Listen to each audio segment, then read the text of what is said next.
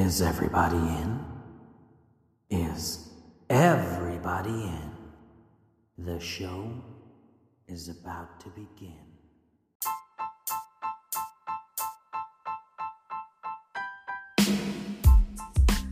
Hey concert lovers, welcome to another episode of Concerts That Made Us.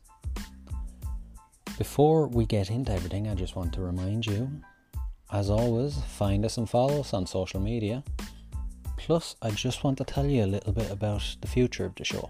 So going forward, there's going to be 2 versions of each episode. One with music and one without music.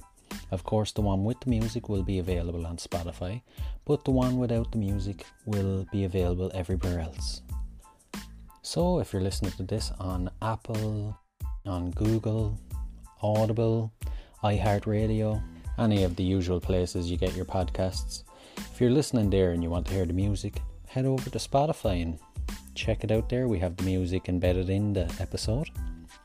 But of course, you're getting the same great conversation. It just means that it's going to be available for more people to enjoy it. Now we've got a great guest this week. I really enjoyed chatting with her. There was parts I actually lost myself in the conversation and forgot that I was recording an episode. She's very qualified to be giving her opinion on music, especially on the vocals of heavy metal. She has a degree in vocal performance, and she comes from a very, very musical family with a couple of notable moments throughout her family history. But I'll let her tell you more about that. So, without further ado, let's get on with the show. Hello, Stephanie. You're very welcome to the show. Oh, thank you so much for having me. I'm very excited. It's great to get to talk to you. So, in my intro, I mentioned that you have a degree in vocal performance and you also come from a very musical family. Would you like to tell us more about that?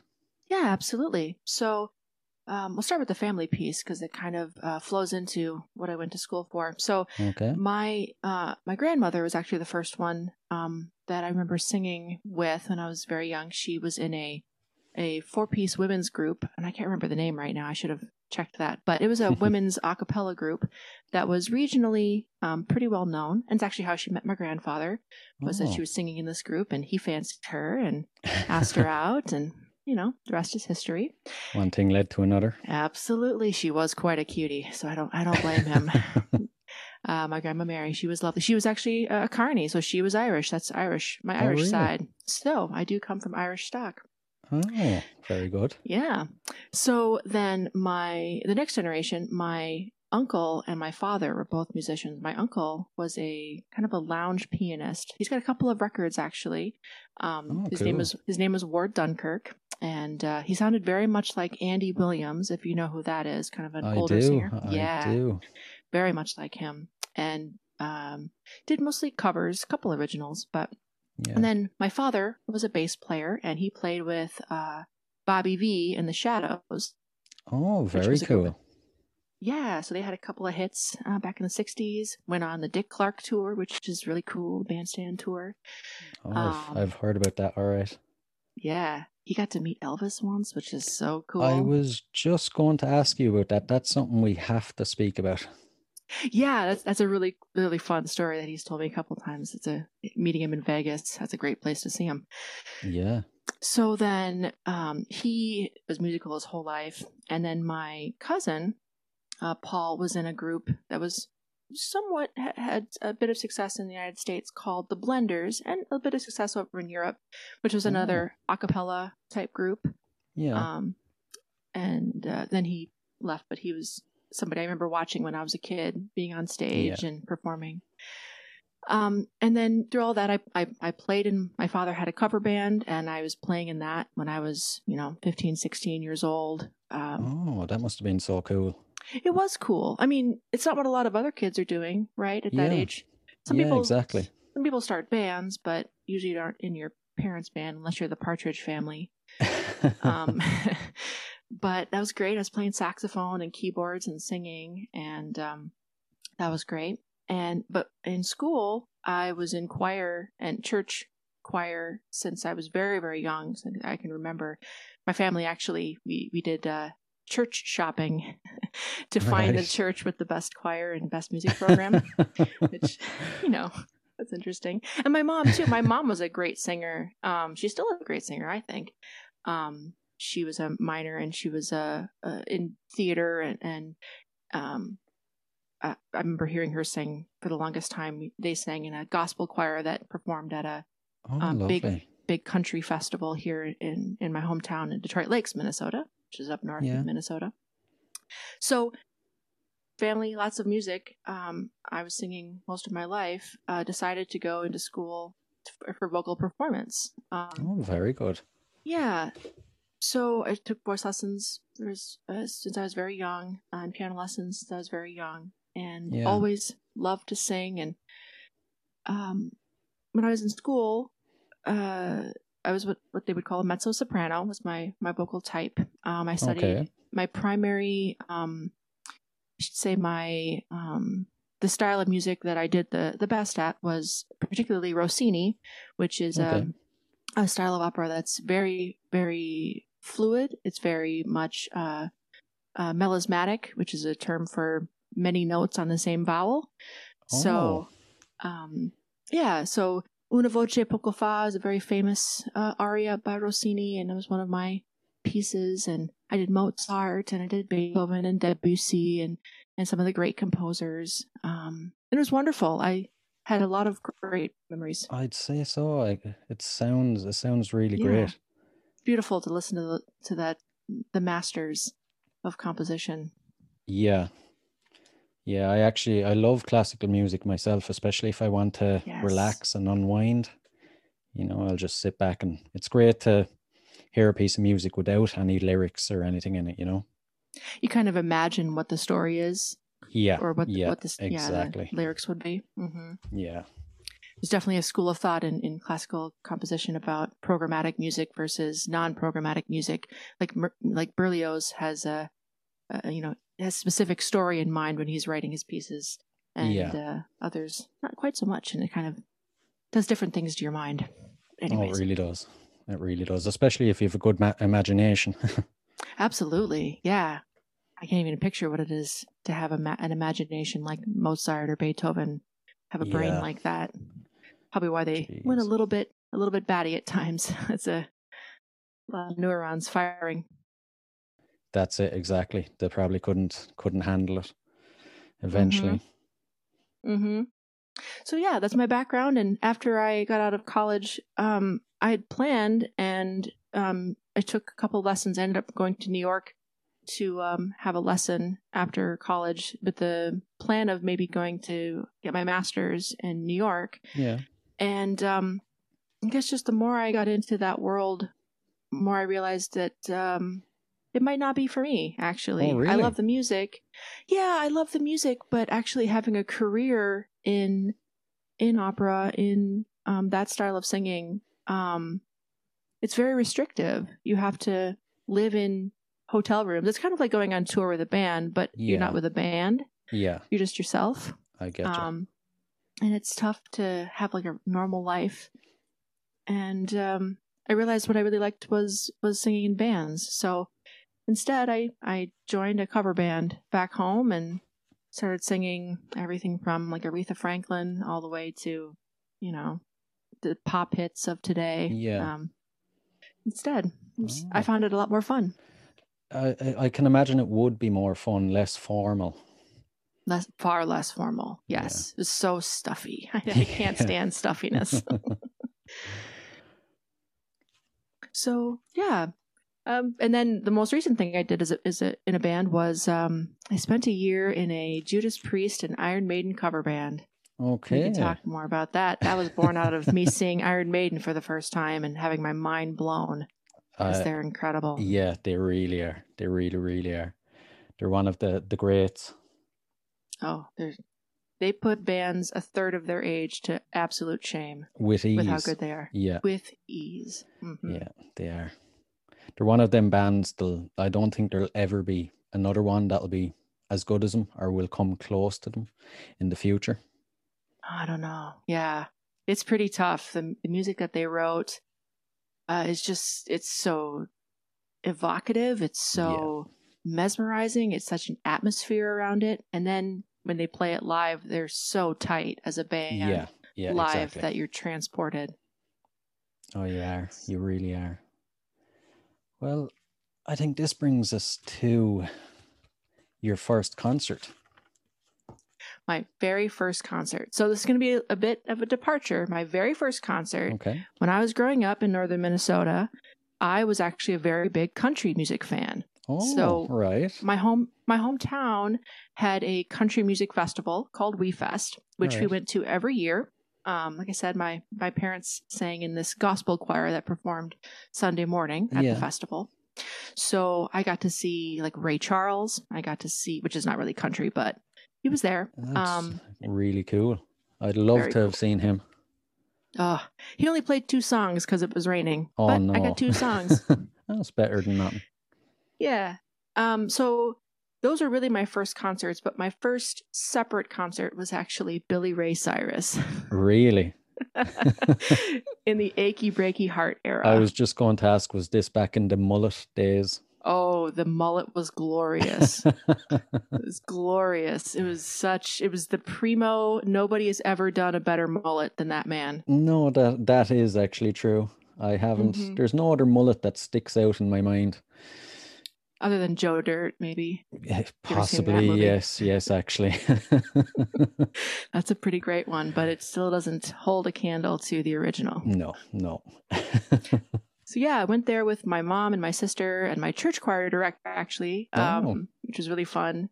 And there's a lot of ladies there, mostly ladies. I can imagine. Yeah, because he was pretty cute. It was great. He had a great band. It was really fun. But that was my first separate concert other than going to this country music festival. Yeah. And was it indoor, outdoor?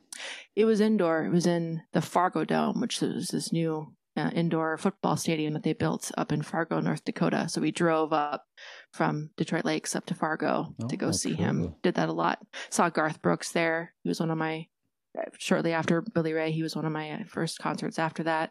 Garth Brooks in concert is incredible. I could imagine there's a bit of a, when you mention Garth Brooks and concerts in Ireland, it's a bit of a touchy subject. Are you? Oh, really? Yeah, are you aware of what happened a couple of years ago? I think it was 2014, 2015. No, I'm not. So I don't think Garth Brooks has ever played a concert in Ireland, but he has a massive following. There's country music is massive over here. But I've heard that. Yeah. So he announced that he was going to play 2 nights over here in I think it was the RDS or maybe the O2 Arena. And it's smack bang in the middle of Dublin city centre. And there's curfews and stuff like that. And you have to get all the people that live around to agree to the concert. Okay. And they have some long standing rule where one act can only play 3 nights, I think it is maximum. So the tickets obviously sold out in minutes. And he announced another night. So he was up to 3 nights. They sold out in minutes, and there was thousands of people that were, on the radio giving out they couldn't get tickets. So eventually he ended up announcing 5 nights. He somehow got the go ahead for it. And a couple of months before the concert, the Residents Association brought I think it was Ticketmaster to court and got the whole thing overruled. And in the end, they had told him he could either do 2 nights or nothing. And he chose to do nothing. Wow. What? Yeah. I did not hear this at all. Yeah. So it's a very touchy subject in Ireland to mention Garth Brooks and concerts in the one sentence. Oh, no. Yeah. So who was the one that actually brought the suit? It was just the surrounding cities? So around the stadium, there's a lot of houses. And it was all the residents of them houses because they have to sign off. They have the final word on it, and now they do get free tickets to all the concerts that are on, but they obviously didn't want him to play more than 3 nights. Oh, no. Yeah, it really sucks. Wow, that's so sad. Yeah. Because I'm just thinking about, like, the last time I saw Garth Brooks was here in Minneapolis. Right. And he did 11 concerts. Oh, my goodness. And he did 11 concerts in the course of, like, he did two a night. So we had a 7 o'clock and then a 10 o'clock, and I went to a 10 o'clock concert, and they all sold out. All 11 of them That's sold something, out. That's something we actually don't have either over here. You know, it's always one show on one night or maybe 2 nights. We never get double shows, you know. Wow. So they don't have festivals? They do. We do have festivals, but there wouldn't be, you know, you'd have one band maybe starting at 5 o'clock, the next band at 7, you know. But we'd never actually have, say, Garth Brooks doing a concert and one show at 7, another show at 9. Yeah. You know? It was nuts. And it didn't start on time. This is a 10 o'clock one, so it didn't start till like 10:45 or 11. Oh, really? And it ended up getting out at like 1:30 in the morning. And I was very tired the next day. But I could imagine. Had a blast. Yeah. I hope someday that it can come back. I had no idea about that. I'm going to read more about that. Yeah, you should look it up. It's an interesting story. Mm-hmm. But I don't know if he'd ever come back. There's kind of, on the Irish side, they kind of feel like he just turned his back on Ireland. Oh, man. But again, I'm sure if he announced a concert, it'd sell out in minutes again. Probably. Yeah. Now, the country music being big in Ireland, I did know a little bit about that because I'm a big fan of Van Morrison. I don't know what the Irish opinion of Van Morrison is. Oh, but he's very loved. We just think he's got very cranky in his old age. He's so cranky. Yeah. He's so cranky. Yeah. He's somebody on my bucket list I would like to see live, and I had the chance once, but the tickets were just too expensive for me at the time. Yeah. But he's somebody I really would have liked to have seen live at this point. But he has gotten very cranky. He has. My mother seen him actually in the late 90s. Mm-hmm. And I think he came, there's an opera house in my hometown, and I think he came and played there. But she said there was a point in the concert where he kept stopping his songs because someone was speaking. And eventually he walked off stage and refused to come back unless that person was kicked out of the opera house. Wow. Yeah. He can get very cranky while he's on stage. Wow. Well, now I saw you put a song out with Eric Clapton, is it? There you go. Eric Clapton put a song out that people are a little bit iffy about.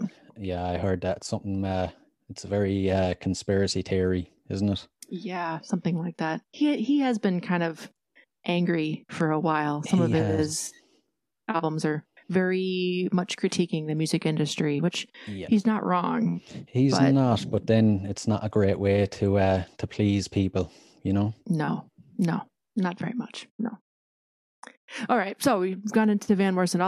So that was my first country music, and I just knew that I knew a little bit about that for Ireland, just because Van had some country music and had talked a little bit about how big country music was over there. And then Glenn Hansard is another person that I like to listen to. Yeah, I love him as well. What a voice on that man. Whew. Yeah. And so I know he was a country fan too. So he actually does this thing every year in Dublin around Christmas. It's an impromptu gig where he just starts busking on the street. Sometimes Bono and other lesser known Irish artists will join in. Bono, lesser known. Okay. Are they really like the most famous band from Ireland, would you say? I suppose they have to be, right? They would be. Yeah, they kind of, you know, they're across all sort of genres, really. They would be known. If you're into rock, I suppose it could be Thin Lizzy, maybe. Oh, yeah, that's true. You know, but yeah, U2 would be one that everybody would know all around the world. Especially if they bought an iPhone and they were forced to have the album on there. Then they absolutely know about U2. Yes. But the Irish have a bit of a funny relationship with U2. Okay. Because of the Troubles? No, not really. It's more so because of Bono being so political. Okay. So a lot of people like either love U2 and don't like Bono so much, or they love him but won't admit to it. Okay. You know, they feel like he should just stick to being a rock star and not a politician. Sure. Well, I've heard that a lot about, you know, sports stars and I mean, people, there's been a funny thing in the United States about people suddenly realizing that Rage Against the Machine is a political band. Really? It's like, well, what machine do you think they were raging against? Yeah, exactly. It wasn't the washing machine. It wasn't the refrigerator.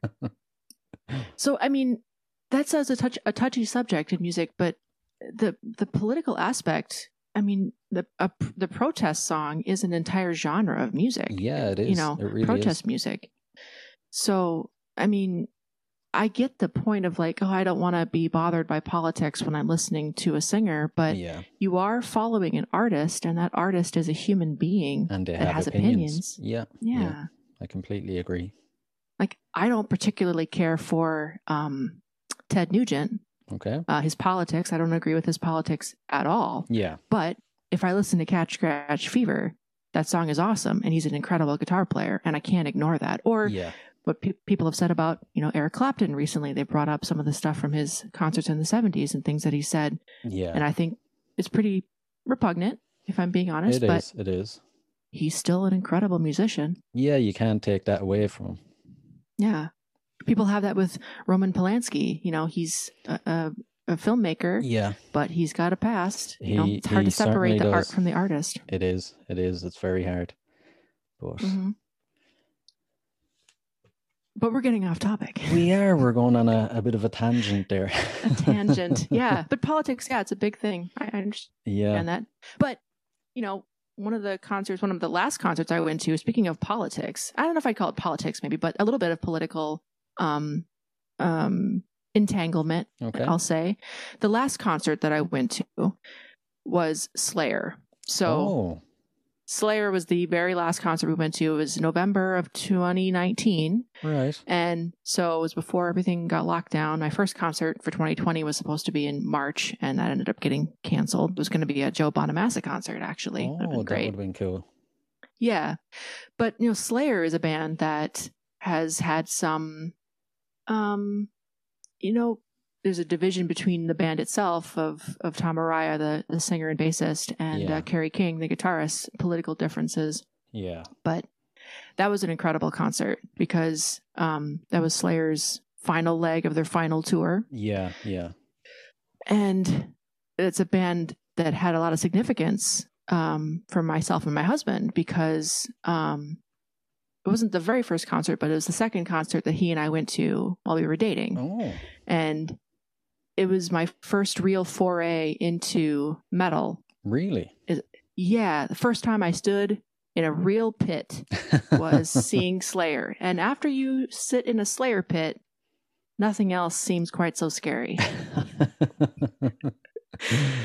Oh, I'd well believe it. Oh, I'll truncate that story, but I ended up fainting towards the end of Oh, the night. really?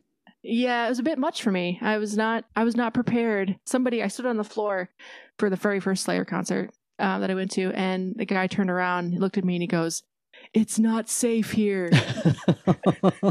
And he was right. Oh, It's my goodness. very much not safe. But that was great to have as our last concert because, you know, that was kind of my introduction. Before that, the bands I'd seen were Clutch and Mastodon, which are Yeah, much tamer bands, great bands, but tamer bands. yeah, But Slayer really opened me up to the idea of a concert being that intense, yeah. that much of a, funny enough, given their music, a religious experience. Yeah, I get you. It's funny then that it came full circle, and that's the last concert you've been to. Yeah. And it was a great concert because it was their final leg of their final tour. Yeah. They had incredible bands opening for them. So Oh, really? we had Phil Anselmo from Pantera, Oh, with this band called Phil Anselmo and the Illegals, but right. they did a tribute called A Vulgar Display of Pantera. So Vinnie Paul had just died Right. earlier in 2019. And so now he was doing this tribute because both Dimebag and Vinnie are gone. Yeah, yeah. And it's huge because my husband was a very big Pantera fan, Okay. and a very big part of his teenage years, as it was for a lot of teenage boys in America. Yeah, yeah. And so that was really great. And then Ministry, I don't know if you know that band. Ministry It does ring a was bell, next. all right. Had a big song called Jesus Built My Hot Rod, which is very fun. And they're very much, again, a protest kind of band. A lot of social unrest is a theme of their music. Oh. And then after them was a band that I didn't realize how much I would love until I finally saw them, because all I knew of them was the South Park theme, but Primus. Oh. I fell so hard in love with them. They are funky, so funky as hell. And when you hear, like, you know, if you ever watched any of the VH1 Behind the Music documentaries back in the day, they were constantly interviewing Les Claypool. And there's a story about Les Claypool auditioning for Metallica after Cliff died. Really? Right? And this, which wouldn't that have been a weird, weird version of Metallica? It actually would. But they said, no way, man, you're too good. Get out of here. Okay. And so all I knew about Les Claypool was this myth of like, oh, he's the greatest bass player that's ever lived, which is not quite true, but he's incredible, right? Yeah. But I'm like, their music sounds interesting. Well, when you finally see a band live in person, you get it. Like, I heard Les play, and I've heard my dad, who's a bass player, play, so I knew a little bit about it. Okay. Watching, he's like the Michael Jordan of bass players. Really? He's a technical master in everything that he does. Yeah. But it looks so easy for him. I get you. Like the bass is just an extension of his body. Absolutely. Yeah, it's another piece of his arm that he just plays in time. So that's a weird way of opening it's a very weird band to open for Slayer, though, because it couldn't be, in my opinion, any more dissimilar. Yeah.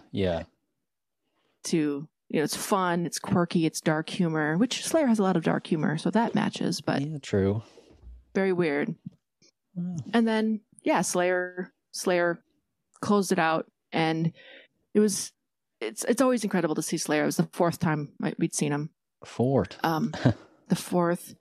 Yeah, we saw them. I'll talk about another time we saw them in a little bit, but the stage show had this pyro setup that they shot fire in different directions in time with the music. There was an upside down cross made of fire. There's such a intense, amazing experience to see live, especially now that I know the songs a lot better. And for my husband, the biggest thing was they played this song Payback, which was his favorite song. Oh, really? And so he had to go in the mosh pit for that one. And he's a big guy, so all the other kids see him come in, and he's a little bit older than the rest of them. And they kind of back away like, oh, God, what's going on? Yeah. Oh, I can imagine. I'd say there was just a circle after forming around him. Oh, gosh. Yeah. They're all avoiding him, and he's like, come on, guys, mosh me. I'd go to a concert just to see that happen. Just to watch a big man in the middle of a bunch of kids? Yeah. Well, that's funny you say that. The very first Slayer concert I went to, when the guy said, oh, it's not safe here, and then the crowd started moving at this like big undulating mass of humanity, where I finally realized what he meant. I searched out and I found the largest human being I've ever seen in person. Okay. Was this giant man. He, I think, might have been about 6'8". Right. I don't know what that is in centimeters, but enormous. It's enormous is what it is. Okay. And then he was about as equal width-wise as he was height-wise. A giant human. Okay. So I went over by him and stayed by him, and nobody wanted to go near that guy. Yeah, that nobody was a very moshing. good idea. Here's my pillar. And then, of course, when I fainted towards the end of the night, I did have to get carried out by my husband, and then I pushed him back in, like, get in there. They're doing Angel of Death. Get in there. So, Slayer's a lot of memories for me. Yeah, yes. A lot of great memories by the sounds of it. Yeah, a lot of great memories. So much anger. There's something about metal music Slayer was really a great one for me to see early in understanding metal music. Yeah. The catharsis of metal, the feeling of releasing that pent up anger, I guess, but just pent up energy in whatever form. Yeah. They're a great one. Yeah, they really are. I've never seen them myself, unfortunately. Oh, But they would have been a great one to go see. yeah. I definitely agree with that. So this brings us to, which song would you like to dedicate to the memory of your first concert? To the memory of my very first concert of Billy Ray Cyrus? Yeah. Well, it would have to be Achy Breaky Heart. I mean, come on. Okay. Don't tell my heart, my achy breaky heart. I mean, it's just so cheesy. It's fantastic. Yeah. I have to admit, I never thought I'd be playing that song on the show, but Oh, well, you don't have to play that song. No. What song do I actually want to dedicate? Oh, no. Then the one I'd want to dedicate would be Raining Blood by Slayer. Okay. That's the song that I would dedicate. My life is before I went to a Slayer concert and after I went to a Slayer concert. I see. So pre-S or however AD, Anno Domini or whatever, BC. Yeah, Slayer is my AD. I see. So this brings us to the worst concert you've ever attended. So if there is one. Oh, there is. There absolutely is. And I'm going to get a lot of, if anybody knows how to contact me, I'm probably going to get a lot of hate mail for this one because they're a very, very popular band. Okay. I personally don't get it, but I kind of do for some reason. And it was the 2 times that I saw Avenged Sevenfold. Really? Yeah, really. Okay. I tried very hard because it was the time I saw Metallica. Okay. So Metallica opened the Vikings, our football team, our other American football team, opened this giant stadium here in Minneapolis. Right. And their first concert was a country concert, of course, but second concert was Metallica. Oh. And it was Metallica with Avenged Sevenfold and Volbeat. Great lineup. Great lineup. Yeah. Volbeat was great. I can imagine. But Avenged Sevenfold that time. And then I saw them again. There's a festival here in Wisconsin called Northern Invasion. We went to several times. Right. And they were the headliner for that in 2018, I think. Yeah. Both times that I saw them, about a song and a half in, I was wishing, can this be done already? Really? Yeah. There's something with Avenged Sevenfold, and I've listened to their album because I'm like, what am I missing? They're very popular. What am I missing? Yeah. What is not hitting me, right? Yeah. Their albums are very good. They sound great in the studio. Yeah. But live, their guitar players are technical masters. They're great guitar players. The Okay. notes they're playing are very difficult. They're very virtuosic, however that word goes. But I don't feel anything. I don't feel soul. I don't. There's no connection feel there. anything. No, there's no connection. Oh. And then both times, the singer M Shadows, the first time he was a little bit better, his voice. The second time, his voice was such a mess. It was such a mess. Really? I could tell. And I turned the second time I saw Avenged Sevenfold. I turned to my husband and I said, he's going to cancel in about a month's time because his voice is going to have nodules and he's going to give out. Nodules are basically blisters on your vocal cords. Yeah. And sure enough, about a month after I saw them, he canceled because of vocal nodules. Oh. It made me physically ill to hear him sing because I could hear all of the damage in his voice from bad technique, and I just couldn't enjoy it. I just couldn't do it. My goodness. And would that be from overworking your voice, or what would it be? It's a combination of things. It's kind of similar to what happened to Adele. Adele has a technique that you really have to be very relaxed and very hydrated in how you sing. If you have a little bit of grit that you sing with in your voice, you really have to be careful smoking and drinking with that kind of style, because a little bit of grit can, if you're not doing it correctly and not being free and easy, it can put a lot of strain on your voice. Oh. And Avenged Sevenfold, they do drink. Yeah. They do drink quite a bit. And I think it was just a combination of not having really solid technique and possibly drinking and smoking, and he just was blowing himself out, which is what happened to Adele. She was drinking and smoking and blew herself out. The voice is a very, very delicate instrument. Like, I remember reading Rob Halford, who's the singer from Judas Priest, talked about how his whole regiment when he's on tour, that after a show he does not talk. There's certain things that he drinks. Oh, really? There's certain foods he doesn't eat. Same thing in opera, to be honest. Opera singers have the same sort of thing. The care for their voice is the utmost. That's their moneymaker, right? Yeah. They don't eat certain foods. They don't drink certain things. They have riders about air conditioning in the venues that they sing in. Like Pavarotti had a lot of riders about how the air conditioning would be in places that he sang, because everything can affect how your instrument reacts. It's very delicate.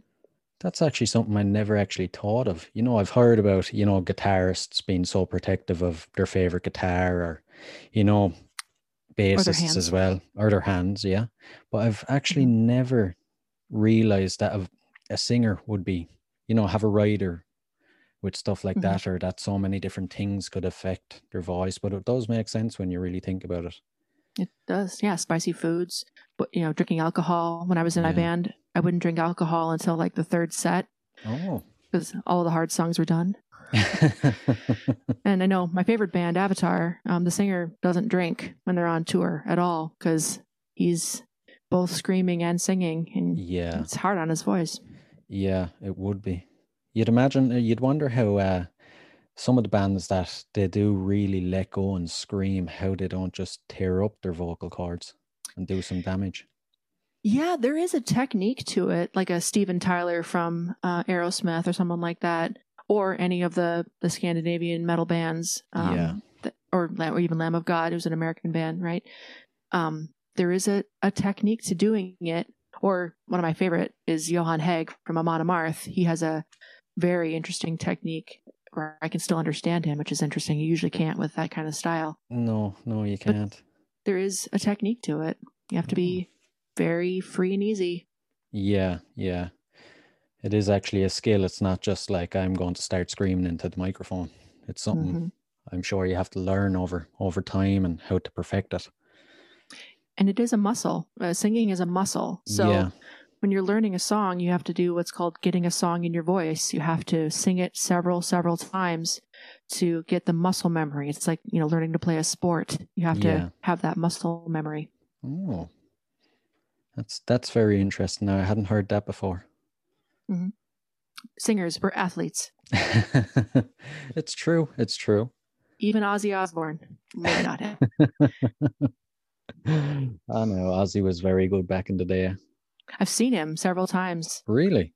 Yes, and he's actually there's a podcast I'm looking to work on that I'm writing scripts on right now called The Metal Voice, where I want to talk about Ozzy, because he's somebody who everyone thinks of him as the reality TV angle of him and biting the heads off of bats, which, you know, in COVID times is an interesting. Maybe he started it. Yeah, maybe. But vocally speaking, he was not very trained, but he's one of these purveyors of singing that was just free and natural and unpretentious in the way that he sings. Yeah. But he's been great. I've seen him several times. I saw the Black Sabbath end tour, and then I saw him a couple times as Ozzy with Zakk Wylde, who I love. I think he's retiring soon, isn't he? He is. He was supposed to be doing his last round of gigs there when COVID hit. Yeah, I was supposed to go. He was going to have a concert 2 years ago with him and Megadeth, which is going to be great. Yeah. And then, of course, Dave Mustaine got cancer, so that got canceled. Yeah. And then Ozzy had to cancel because of his illness with his Parkinson's syndrome, which is similar to Parkinson's. And then he was supposed to come back and be with Marilyn Manson. That was going to be interesting. I would have actually loved to have seen that now. Him and Marilyn Manson. Yeah, but interesting, those two together, kind of two heads of the same coin in a way. Yeah, I totally agree. Both kind of scary, people that scared people's parents. Yeah. Different eras. So, what song would you like to dedicate to your worst concert experience then? Oh, dedicate to my worst concert experience. It'd have to be an Avenged Sevenfold song, and it would have to be. I'll pick I think the best one they did live. Okay. Just because I want to be fair, and it's "Hail to the King." It's a good song. It's a great song. It's got a cool guitar lick to it. And at least I don't want to make people listen to a bad recording. Even though I didn't enjoy it, a lot of people do like them. So yeah, they are very popular. Yeah. I actually find, funny enough, they're one heavy metal band that are I think are more popular with girls than guys. At least over here, that's the way it is anyway. Is it? Yeah. I know a lot of girls who are crazy about them, but the guys I know wouldn't be that into them at all. Sure. I bet that's because their really big hit was that How Do I Live Without the Ones I Love? Kind of a sad ballady song. Yeah, that's probably it, all right. Probably. I don't get it though. So we better move on to your best concert. My best concert. So this one will be good. I'm totally gonna cheat. And I'm sorry, I'm gonna cheat. It's not just one concert, it's a festival. That's allowed. So that's allowed. So bit of a backstory. My husband and I got married in July of 2017. Not to put a date on it, but it's important for this story. We set our date in July, and then about 3 weeks before our wedding day, found out that there was this festival in Chicago called the Chicago Open Air Festival. Okay. And the headliner was going to be Rammstein. Oh my goodness. And we seriously considered, could we get to Rammstein to see them and get back in time for the wedding? Could we cancel our groom's dinner, cancel what we're going to do before that, and be back in time and be okay to do the wedding? Like, we seriously considered this. And because I had never seen Rammstein. My husband has seen Rammstein several times in Germany. Oh, really? With his dad. His dad is an engineer for the Formula One teams, or he had been for a while. Oh. So went over to Europe several times, which I'm very jealous of. Yeah.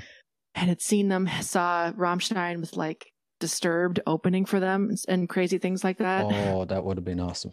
Insane. I've seen Disturbed too. David Draymond, incredible singer. Really? I love Disturbed. Oh God, they're so good. They really are. David can sing well so live. He's such a great live singer. Anyways, so very, very bummed about that. So the year after, found out that they're going to have Chicago Open Air again the same weekend. So for our anniversary, that's what we did. We went to Chicago Open Air. So it was our anniversary present to each other. 3 days in Chicago, or actually ended up being 4 or 5. That concert, or that lineup, was incredible. So I'm just pulling up the lineup again because that was my first time seeing Kiss. Oh, really? There you go. You gotta have that on everybody should have on their bucket list, which they won't be around much longer, is seeing Kiss live. I've actually seen them live myself. What did you think? They're amazing, and the show they put on, so good. They have everything, you know. Everything. There's lights, there's sounds, there's explosions, there's makeup. Yeah. There's a sick bass solo. Gene Simmons actually took off and flew around the whole auditorium. Yes. It was awesome. He couldn't do that for us. He had to go on like this platform for the solo before God of Thunder. So he couldn't fly. But what's his name? The lead singer. Oh, I'm blanking on his name. Paul Stanley. He did fly from the stage to a platform in the middle. Oh. And he's a great singer. God, he's a great singer. Yeah. So saw Kiss. Ozzy was there, Slayer was there, Megadeth was there, Anthrax was there, Meshuggah was there, Clutch, Steel Panther, Lamb of God, and Amon Amarth, who's a big band for both my husband and I. He's a big Viking history guy. So Amon Amarth, do you know them at all, Amon Amarth? I actually don't. I don't. They're fantastic. They are kind of a melodic death metal, but always about Vikings, right? Norse mythology. That sounds very interesting now. Definitely going to have to look them up and check them out. Twilight of the Thunder God. Start with that song. If you don't like that one, you won't like anything else. Because it's basically, we saw them by accident. I took my husband to a Megadeth concert for his birthday, and Amon Amarth was the co-headliner. And Megadeth is always great, but I fell hard in love with Amon Amarth. So we were kind of there to see them, plus the rest of the lineup. Body Count was there, which is Ice-T's metal band, they're incredible as well. But the band that I discovered there, who had been around for a while, was Avatar. That was my first time seeing Avatar, who are now my very, very, very favorite band that I listen to them all of the time. Yeah. And it was just a great 3 days of so many good bands in succession. We met up with somebody who was staying in the hotel that we were staying in, so we rode together to the stadium every day. Yeah. And just it was an amazing experience. It's probably the closest I'm going to get to going to Wacken in Germany, which I would love to go to someday. Yeah, that'd be such a cool experience. Yeah, like a real European metal festival. Yeah. But, because it's in America, all the acts are a little bit older. Korn was there, and then Korn's fun to see live. I'd seen them live before, but they were great to see live. A lot of amazing bands on that lineup. So I would count that one as my best concert, even though it's kind of cheating. It's not just one concert, but the whole experience. Still. Yeah. I'm so jealous of when it comes to festivals in America, because we never actually get, metal festivals or rock festivals. Our festivals are like a 2 or 3 day thing, and it's all pop music or could be local artists or anything, but I always see ads for like festivals in America, and it's like Marilyn Manson, Disturbed, Metallica, all these great bands playing at the one festival, and we never get any of that over here, I think we should do something about that. Let's band together. We need to get a metal festival for Ireland. Definitely. Find a field somewhere.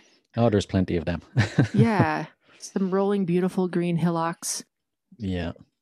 I had this idea years ago. There's this haunted house just outside my hometown. It's supposedly the most haunted house in Ireland. There's a whole backstory with it. The devil apparently appeared there and had a game of cards and burst into flames and shot up through the roof. The hole is still in the roof. But what? Yeah. It's called Loftus Hall. You should look it up. It's very interesting. Oh my gosh, I'm looking it up right now. Loftus Hall. Wow. Yeah. That would be a great place well, that sounds more like black metal. Yeah, kind of. But I had this idea it would be such a great place to have like Ireland's only metal festival. Mm-hmm. Definitely. You could have like Gorgoroth or some of those darker bands. Probably not. Yeah. No, you could have, who would you want to have? If you had a festival like that in Ireland, who would you want to be like your top 4 headliners? That is a good question. You'd have to have Marilyn Manson. Okay. Rob Zombie. Okay, yep, saw him. Obviously Disturbed. I would love to see them. And the 4th one. I maybe Ozzy. Or in his younger days, or maybe Judas Priest, or Ooh. If I had the choice, I'd take Judas Priest. Yeah. Rob is incredible live. That whole band is incredible, even though some of the guys aren't there, but they put on a show. That was one of the shows we were supposed to see this last year, was Judas Priest and Sabaton. Do you know Sabaton? I don't, actually. If you're a big fan of history, you would like Sabaton. All of their songs are about history of war. Oh, they sound right up my alley, actually. You would love them then. You could listen to this last album they put out in 2019 was called The Great War, which is all about World War I. Oh, cool. So it had the Battle of the Dead Men, which is a horrible, horrible incident, but it's not a glorifying war. They talk about how awful it is. So you would love that. Yeah. You maybe have that at your festival. They could do they have a couple Irish songs. Oh, really? But Irish history. They've got one, well, it's more Scottish. They've got a couple about William Wallace and the fight against the English.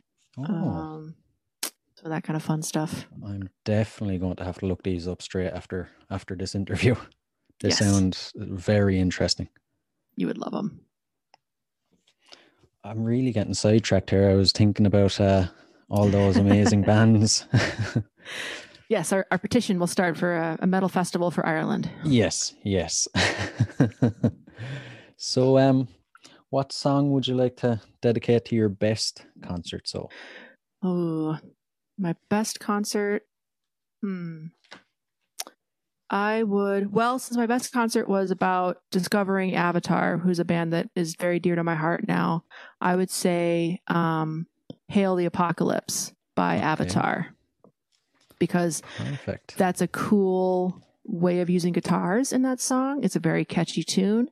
Right. And it was the band that really made me go, who the heck are these guys? Yeah. Oh, it really made you take note. Mm-hmm. Oh, cool. Either that or Bloody Angel by Avatar. Those two songs are amazing. Now I've dependent. Some people have said it's a bit of a tough question. If there was if you could see any performer that's living or dead in concert, who would it be? Okay. So living, it's going to be two very different ones. Sorry, I'm going to cheat. So okay. One, I'm a cheater. I'm sorry. It's too difficult for me to narrow it down to one. Living, I'm hoping it happens this year, but it's Till Lindemann of Rammstein. Oh, cool. I want to hear his voice live because his voice is incredible. It is. It has a lot of cool colors in it. I want to hear that from a live PA. Yeah. But the other one who I'd love to hear, who could not be any more different, is Carole King. Do you know who that is? No, I don't actually. So Carole King is a gal that wrote a lot of the songs that were popular in the 60s and 70s. She was a singer-songwriter. She wrote a lot of songs for James Taylor. Okay. And for I think Bobby Vee did one of her songs, but also Aretha Franklin did one of her songs, which was Natural Woman. Oh. And that actually came off of Carole King's Tapestry album. And the Tapestry album was a huge influence for me growing up because I was a gal who sang and played the piano. Yeah. There was a gal who sang and played the piano. Oh.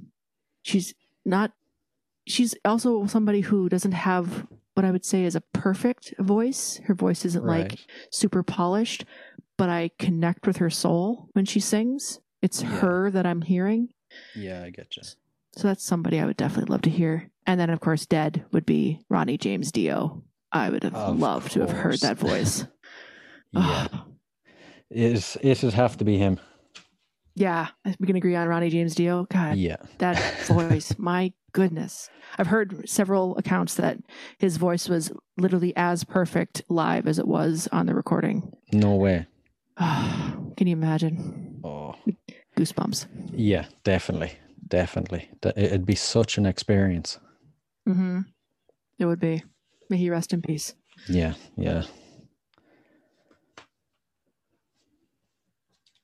And if you had to pick a song by one of these artists, so which would it be? By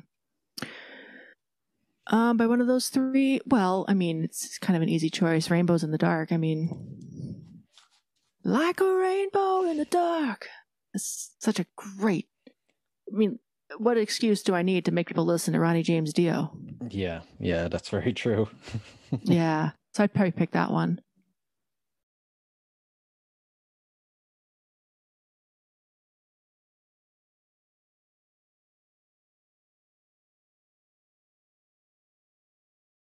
There's a question I just thought of actually.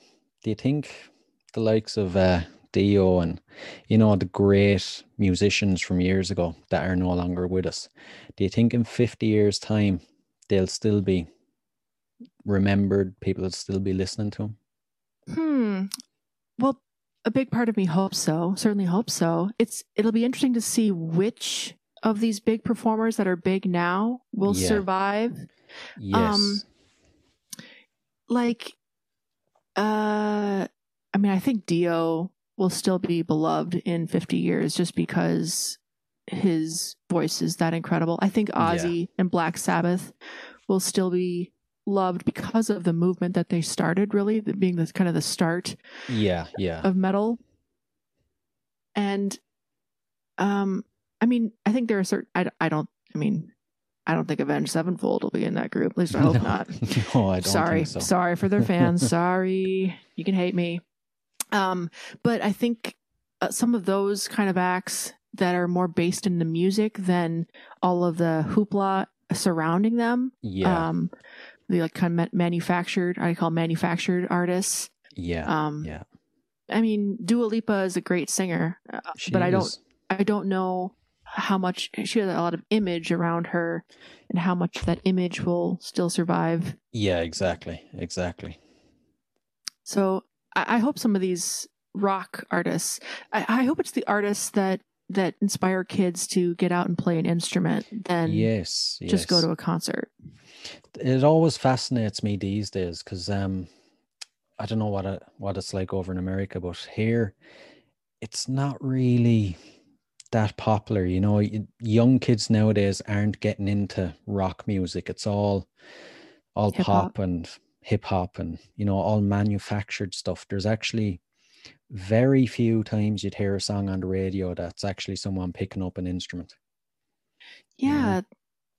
And that's, I mean, with hip hop, I mean, I don't knock hip hop music whatsoever. I think it's a really cool genre, and I love some of the poetry that's involved with it. I grew up listening to the Roots and Salt and Peppa, which is totally different from the Roots, but listening to some of it, and I hear when you hear like real hip hop, like Wu-Tang and Public Enemy and the real thing, there is, I think of like Ice-T with his band Body Count, which is Ice-T with a metal band, and Body Count is incredible, right? So it's incredible musicians with the message that hip hop music carries. Yeah. But I hear what you're saying. Just hitting play on a recording and talking to it, there is something about that live 5 guys. Why the reason I love Avatar, it's 5 guys playing live with a little bit of backing, but not much. Yeah. Just 5 guys playing their instruments to their utmost ability in a group together. Like it's like what the Beatles were, right? They were just a bunch of guys that knew each other growing up and then became this big band. Yeah. I hope that doesn't go away. Yeah, I'm the same. I really hope it doesn't, but I have a funny feeling that over the years it will kind of fade away. You know, it's going to be more manufactured, just pressing a button on a laptop and, you know, recreating the sound of a guitar or drums instead of actually sitting down and taking the time to learn it. Yeah, if it does go that way, it's going to be very sad, you know. Yeah, I guess then the only bastion of keeping that alive is going to be metal, and maybe that's why I like it so much. Yeah, because metal music, you really can't get away with that. I mean, you can a little bit. There are groups that do it, that have a DJ on stage and they play with it. Yeah. But you have to have that live element. It's really one of the genres left that are so heavy on that. And also you have all of the genres within metal that are kind of folk centric and regionally specific, that kind of bring this culture of a particular part of Europe or a part of the world, like Iran, or like the Who in Mongolia using Mongolian instruments and this metal sound. There's this regionality that's really developing in metal music that I think is going to help foster keeping that alive on a worldwide scale. That is really exciting. It is. It's very exciting. I was just thinking there of a band I seen. I was going to ask, had you ever seen them or heard of them? They're no longer together, but I'm trying to remember their name here. They were from Wales. Okay. They were very big in England and Ireland about 5-10 years ago, but they broke up. Oh, what kind of style? Pop, rock? Metal. It was so there was Welsh band. There was actually two singers. One would scream and the other would sing normally. Okay. I'm trying to find them here now. Let's see. Welsh metal band. The Blackout. The Blackout? No, I have not. Really? That's one you should look up now. The Blackout. They're on my list now. Yeah, I actually I stumbled across them. They were supporting, I think it was My Chemical Romance. Okay. And My Chemical Romance were good, but I walked away from the concert wanting to find out everything about the Blackout. And Yeah. then subsequently, I went to see them, I think 4 or 5 times Oh, when they were wow. headlining. But sadly, they're no longer together. Oh, that's too bad. Yeah. Okay, well, I'll definitely listen to them. Maybe I'll cross my fingers that they come back so Yeah. you can see them again. Yeah, exactly. I have another question as well, and I'd Yeah. love to hear your opinion on what would your opinion be on a singer like, say, Kurt Cobain? You know, that really screechy sort of style of singing and voice. Well, I mean, I've listened to a lot of Nirvana. I wasn't quite they came out when I was that 91, 92. So I was pretty young when they came Yeah. out. And of that movement, I liked Soundgarden a lot better. Yeah. Just Chris Cornell's voice just spoke to me, and I got to meet him once, which was cool. No way. I met him in the Fargo airport, funny enough. Really? That's an interesting story. It's just total random reason. Right. But someone like Kurt Cobain, his style of singing, I mean, it's a style. And the thing I like about it, I don't, there's a thing with like Finnish metal bands where the singers they're incredible singers, right? Or someone like Hansi Kirsch from Blind Guardian is an incredible singer, but very, very much trained. They're very trained singers. They know exactly what they're doing. No note goes awry. Everything's kind of perfect. Kurt had a raw quality that I do appreciate in a singer. I like a rougher singer because if something feels too perfect, it feels sanitized for me. Yeah, I'd be the same. So Kurt, I mean, you can't say he wasn't being honest. Yeah, that's true. So his technique, I mean, I don't know how long he would have been able to sing like that. I have no idea. No. Yeah. I doubt he'd be still singing nowadays. You know, if he had would lived. he? Or someone like, well, in the same vein, like Axl Rose, you talk about going to see Guns N' Roses. He had a period where his voice was a little bit rough. Yeah, and I know someone who's seen them back in, I think it was 2016, 2017, and they said they couldn't actually listen to him. Oh, no. Yeah, he said it wasn't a bit like the old days, you know, he's just past it. Yeah, drinking and smoking, man. It'll get you. Yeah, and he did a lot of that. He really led the rock star life. Yeah, he sure did. I thought I would hear that with Ozzy when I saw him, to be honest. Yeah, but actually. I was really surprised at how well, I mean, he's got filters and whatever in his microphone and his range was never that huge. But I was really surprised with how good he sounded those times that I saw him. Really? Yeah. He's one now that obviously I'd love to go see him, but I wouldn't be setting my standards too high, you know? I'd be expecting him almost to not sound great. Yeah, I mean, but I thought he did. I mean, for Ozzy, right? Yeah. He's one, again, with that pretentiousness. He's not pretentious when he sings. He's just singing. He just doesn't care. He's speaking the words on pitch, which is what singing is kind of supposed to be. Yeah. And he's fun, and he's telling you to put up your bleeping hands every other minute. And he's got a lot of energy, even in his 70s or whatever. He's a great frontman. He's still a great frontman, and he always gets an incredible band. Always. Yeah. He still has it. But yeah, somebody like Axl, somebody like Kurt. People think about that with Steven Tyler, right? Steven Tyler sings in a way that's very, to my ears, vocally taxing, but he still does it. I don't know how. Yeah, you can see how some people that hear these guys and that actually think that they can't sing, you know, but they're just singing in their own style. I wouldn't want to hear him sing anybody else's music but his own. But on his music, he sounds great. Yeah, he does. He really does. But I need to bring it back now. I really need to hear your story of Chris Cornell, if you don't mind. Okay. So, and actually I have an interesting bookend with Chris Cornell. So how I met Chris Cornell was that one of my dad's friends, one of his very good friends, his stepdaughter was the manager for Soundgarden and Right. was Chris's wife. I can't remember her name, but that was his wife and manager of the band. So we were, my dad and my family and I were taking my mom to the airport. She's a college professor, so she was Right. flying to a retreat or something in another part of the country, taking her to the airport. Back when you could actually go in the airport, unlike it is now. Back in those days. Back in those days, pre 9/11, right? Yeah.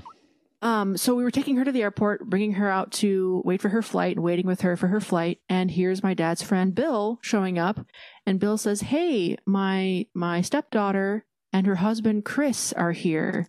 Right. And I see him and I'm like, "Oh my God, that's Chris Cornell." And I'm like hiding by my mom. I'm so nervous because I was a big Soundgarden fan. And they're kind of like one of those first bands I was allowed to listen to because my dad was not a big fan of rock music. He thought it was noise. Right. And rock and metal. So I didn't listen to a lot of that music, but Soundgarden was one that I could listen to because he was a great singer. So I kind of got it.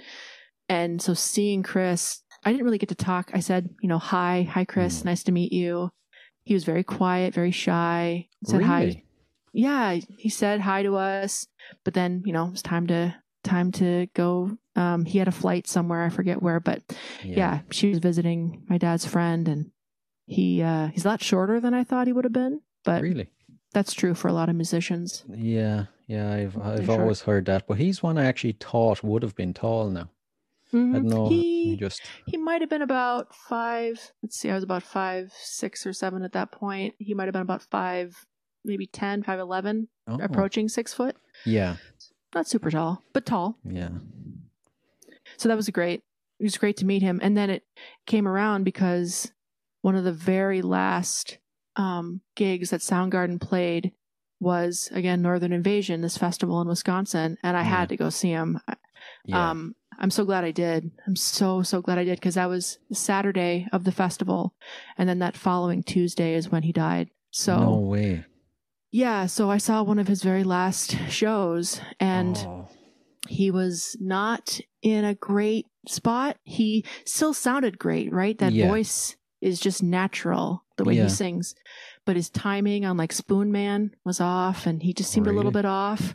How was his how was he on stage, his energy and his attitude, really? His energy was there, his attitude. He seemed a little bit dazed, if I'm being honest. Really? And I don't know if I'm coloring my memory because of what happened several days after. Yeah. But his voice was still there. His voice still sounded crisp and clear, and that beautiful tone that he has. Yeah. But his timing with the band, and I could tell, because I've been in a live band. I can tell when band members are trying to say things with their eyes to each other. Yeah. And I could tell people in the band were looking around like, oh boy, he's off again. Oh.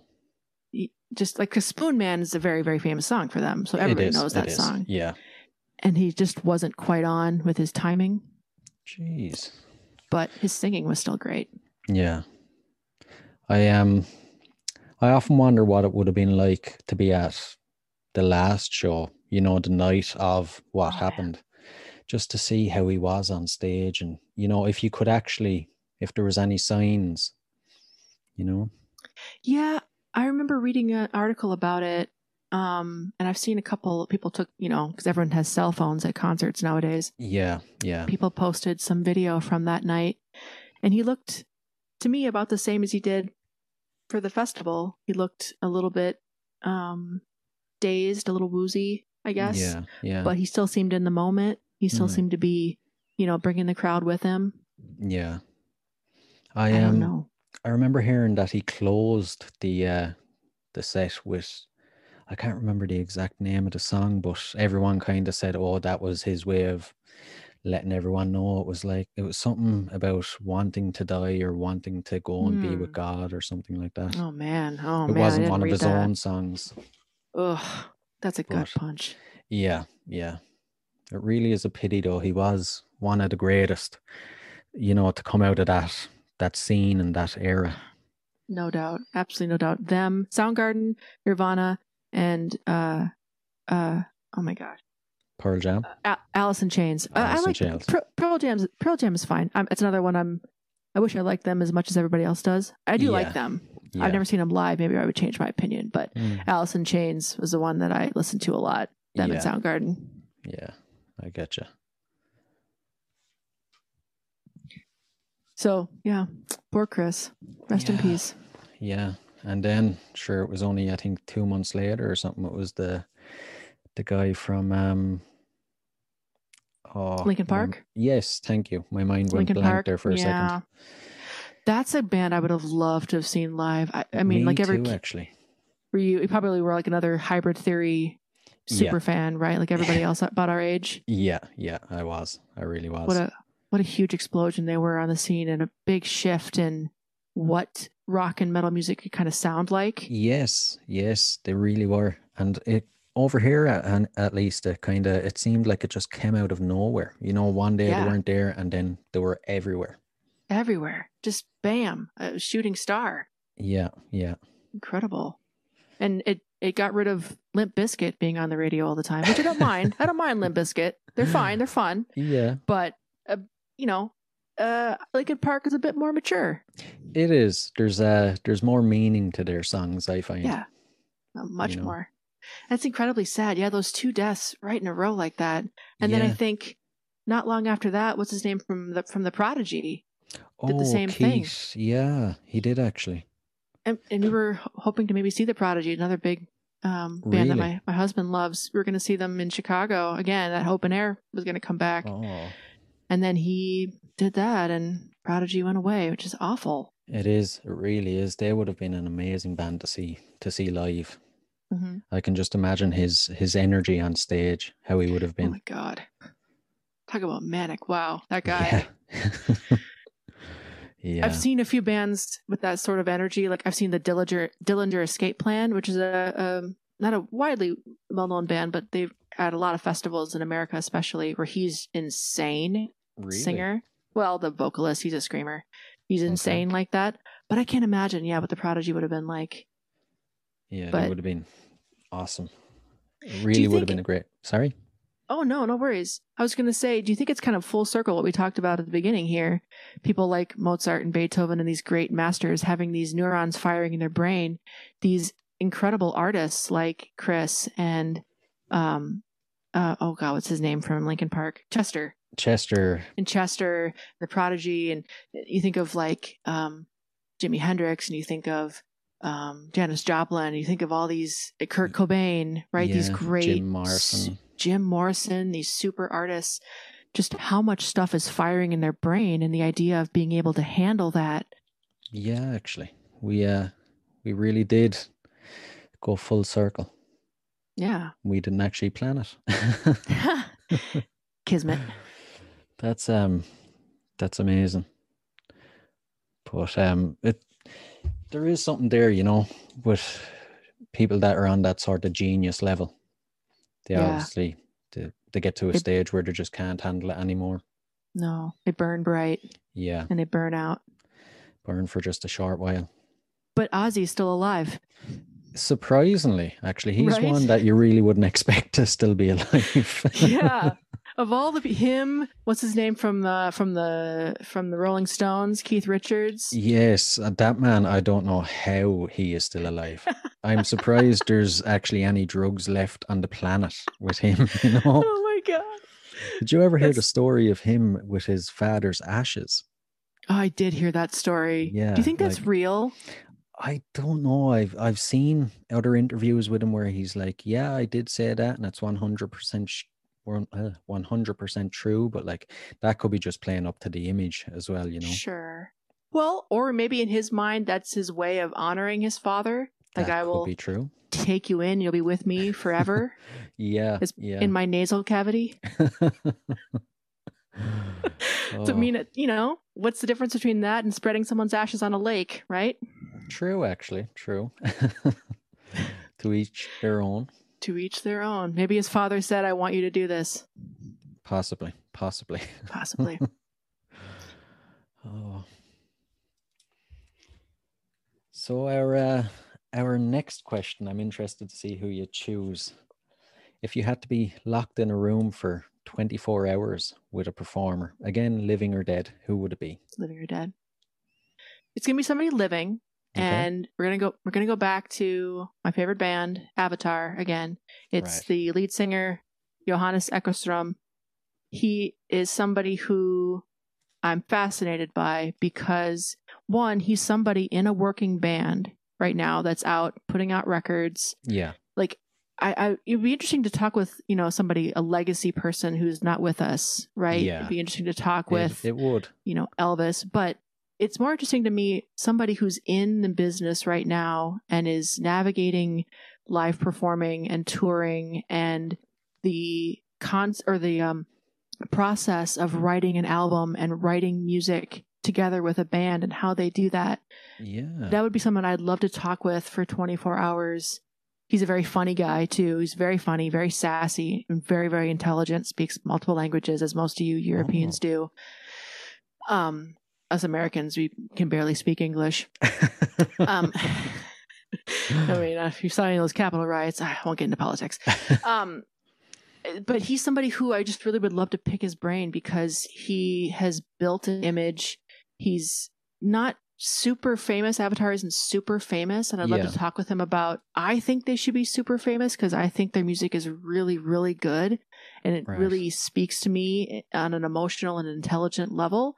Yeah. And would love to talk with him about why that is. What he thinks, they're not a commercial kind of sellout band. They don't do what's commercially viable. They do what they feel is the best music that speaks to them, and they stick true to that. Well, you'd respect him more for that. Yeah. And it'd just be interesting to pick his brain for 24 hours. Plus, if we were locked in a room together, we might possibly write a song together that would be a duet. And I think that would be really cool. That would be actually awesome. Yes. So he's the number one singer you'd love to sing with then if you had the chance, is he? He'd actually be number two. The number one singer I would love to sing with in a duet would be a band called Battle Beast and a singer called Nura Luimo. If I'm saying it correctly, she's Finnish. Okay. She is Ronnie James Dio in female form. Right. And I crap you not, she is that good. Actually, I think I might have heard one of their songs. King for a Day. Oh, yeah, absolutely. Mm-hmm. Yeah, I actually thought she was awesome. I thought it was so refreshing to see a female lead singer of a metal band. Mm-hmm. And not one like Nightwish, right? Just being an opera singer. Yeah, but no, she has some voice. You should see her live. I cannot recommend seeing that woman live highly enough. It's the most incredible voice I've ever heard. And I've seen Rob Halford and I've seen Bruce Dickinson. Yeah. I've seen incredible singers. She is the best singer I've ever seen live. Incredible. Oh my goodness. That she sounds like she's really up there. So yeah. She could hit notes that she's just so free and easy with everything that she sings. So singing a duet with somebody, I mean, it would be tough for me because there's no way I could match up to her, but it would be so fun. Yeah, but the other one would be Johannes. Yeah, I would love to sing Johannes. So if you had to pick one of their songs to play right now, which one would you pick? One of Avatar's songs? Either of the two, Battle Beast or Avatar. Battle Beast or Avatar. I probably would do Battle Beast because, and I probably would do a song like King for a Day, but actually I think, I'm trying to remember I'd pick a song by Battle Beast called Far From Heaven. Okay. Which is a song that she wrote about, or the band wrote about, ending a relationship. Right. And her kind of, it feels like a lot of guilt about ending a relationship in the lyrics. She feels far from heaven, I think, because of how this relationship had to end, or how she maybe thought she treated this person while they were in a relationship, and she feels a lot of guilt about that. And I think it's the best she sounds on that particular album, in my opinion. So I'd say Far From Heaven, because we've all had that, right? I've had that. I had a Yeah. relationship I had to end in kind of a crappy way. Yeah, I But think I everybody felt very bad about everybody it. goes through something like that. Yeah. So I would pick Far From Heaven. Oh, I can't wait to hear that song and see I think you'll like it. what it's like. You'll raise your lighter. I'll be here in the spare room on my own, just standing with my lighter in the air. Sure, why not? Or what everyone does at concerts that don't allow lighters. They just hold their cell phone light up. Yeah.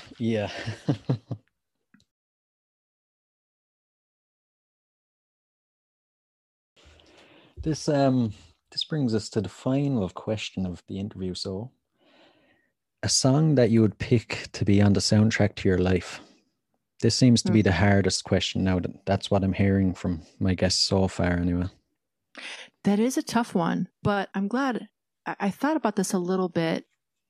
The song that I like to play. So at my prior job, I'd have days where, God, I don't want to get out of the car. I don't want to go to my job. It's tough to face the day. I was having some negative thoughts, and it was just tough for me to get going in the day. Yeah. And the song I love to put on to get me going and make me feel powerful and in charge of things is Twilight of the Thunder God by Amon Amarth. Right. It is a song about Thor battling with Jormungandr, the world serpent. Right. And it's about a battle that Thor, if you read Norse mythology, Thor knows he's probably going to die at the end of this battle, but he does it anyways. Yeah. And it's a blood pumper of a song. It just really gets you going. Gets me going. Yeah. If I'm really feeling down, I'll put that song on and just rage against the world and feel empowered again and pumped up and ready to go to battle. Sounds like a great song. Oh, it's a great song. If you listen to that song and you manage to stay still, I'll be very impressed. If you don't immediately want to pull out a sword and grow a beard and go battle a giant snake. I have the beard. I need to get the sword. Got to get the sword or the axe. Actually, you want an axe. It's that's a bit cooler. Mm-hmm. My husband bought an axe. Really? Total sidebar. But yeah, he bought an axe so he could be a full Viking. Love him. Oh. Well, that's all our questions covered. Unless you've anything you'd like to add. No, I'd like to say, I'd like to ask you turn that question around. What's a song on your soundtrack for your life? Oh, I'm unprepared for this now. Oh, good. That is a tough question. It depends. How about in the same vein? If you want a song that's going to pump you up when you're having kind of a down day. Oh, I'm trying to think now. If I'm having a bad day and I'm kind of in a bit of a shitty mood, I normally go to Metallica's Saint Anger album. That's a good album. Yeah. It's normally Frantic or Saint Anger, the song itself. Okay. I'll put on and listen to it a couple of times. They're screaming along with it, and I start to feel better after a while. Yeah. But there is a lot of them. There's another one actually. Yes, I've thought of the song that pumps me up. Okay. LA Woman by The Doors. Oh, it's a great song. Yeah, I just love how it starts off with the bass line, and you have to start tapping your feet as soon as it starts. It's physically impossible not to. Yeah. It's actually, I call it, well, my partner calls it my shower song, because I'll put it on my phone, and while I'm there in the shower, I'm no longer Brian, I'm Jim Morrison. That's awesome. So you're blasting away in the shower. Yeah, I really feel sorry for my neighbors. Oh no. You feel sorry for your neighbors. I had a time living in an apartment. I was, somebody singing in a metal band, blasting out Iron Maiden. So I can understand that. Yeah. I bet your neighbors loved it. I don't know. I must ask them. Do they ever hear me? I'm sure they'd rather have that than, some Britney Spears song or something. True. At least it's an interesting one. Absolutely. So I think that brings us to an end. Okay. This was so fun. I was just going to say, this is actually the interview I think I've enjoyed most. It didn't actually feel like an interview. I just felt like we were having a chat, and I've actually learned so much. I've really enjoyed it. I've learned a lot too. I mean, it's really interesting using the medium of talking about music, how much, culture you kind of transfer between people, right? Yeah, that's very true. Music is such a personal thing. It's such a great way to get to know somebody. I love to ask that question. Like, what I have people that I work with, I'm like, what bands do you listen to? And I feel like based on their answer, I know them a lot better because of what they like to listen to. You're totally right. It's probably one of the best ways to get an image of a person. Absolutely. But no, it really is. And it's a universal language as well, it brings people together, and just absolutely. And as you said, it's one song. A song for me could mean something completely different for you. It touches people in different ways.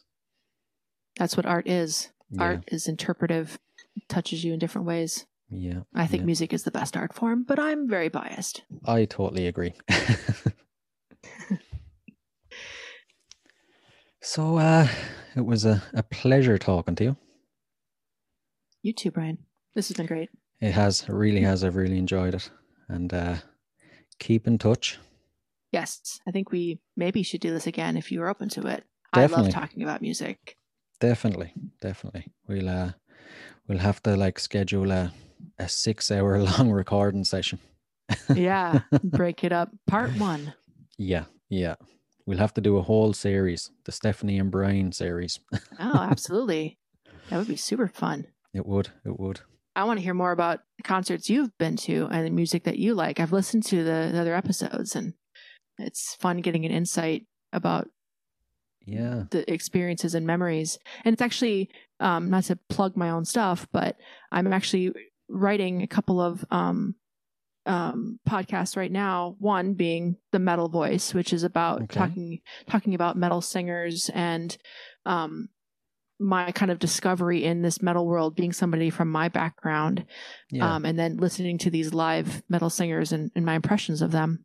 Right. But then another show that I'd love to have you on sometime, which is called I Remember When. And it's just going through a memory that's super vivid for you and kind of talking about what you took from that memory and how that memory kind of shaped your life, good or bad. You know, we talked a few of my memories and how those have shaped my life and my understanding of myself as a person and the world around me. Yeah. And I want to hear more about other people's memories and what they took from that. That really does sound great. I'd be honored to go on it when you have it up and running.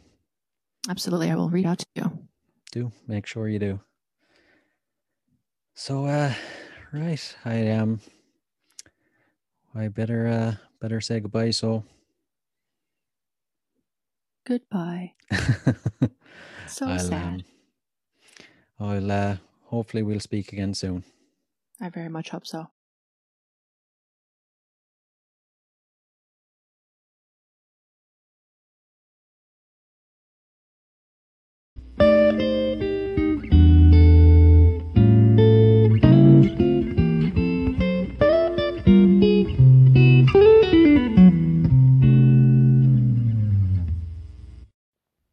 Hey there, #1 fan, USA. True Dimes here.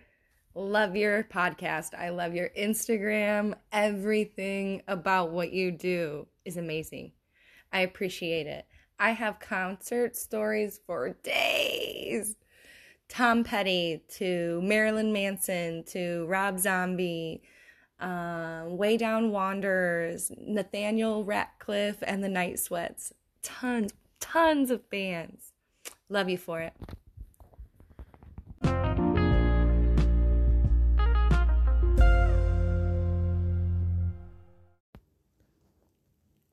Hey, what are you guys still doing here? The show is over. It's over. You can go home. Go on. We'll see you next time. We'll be here. Bye.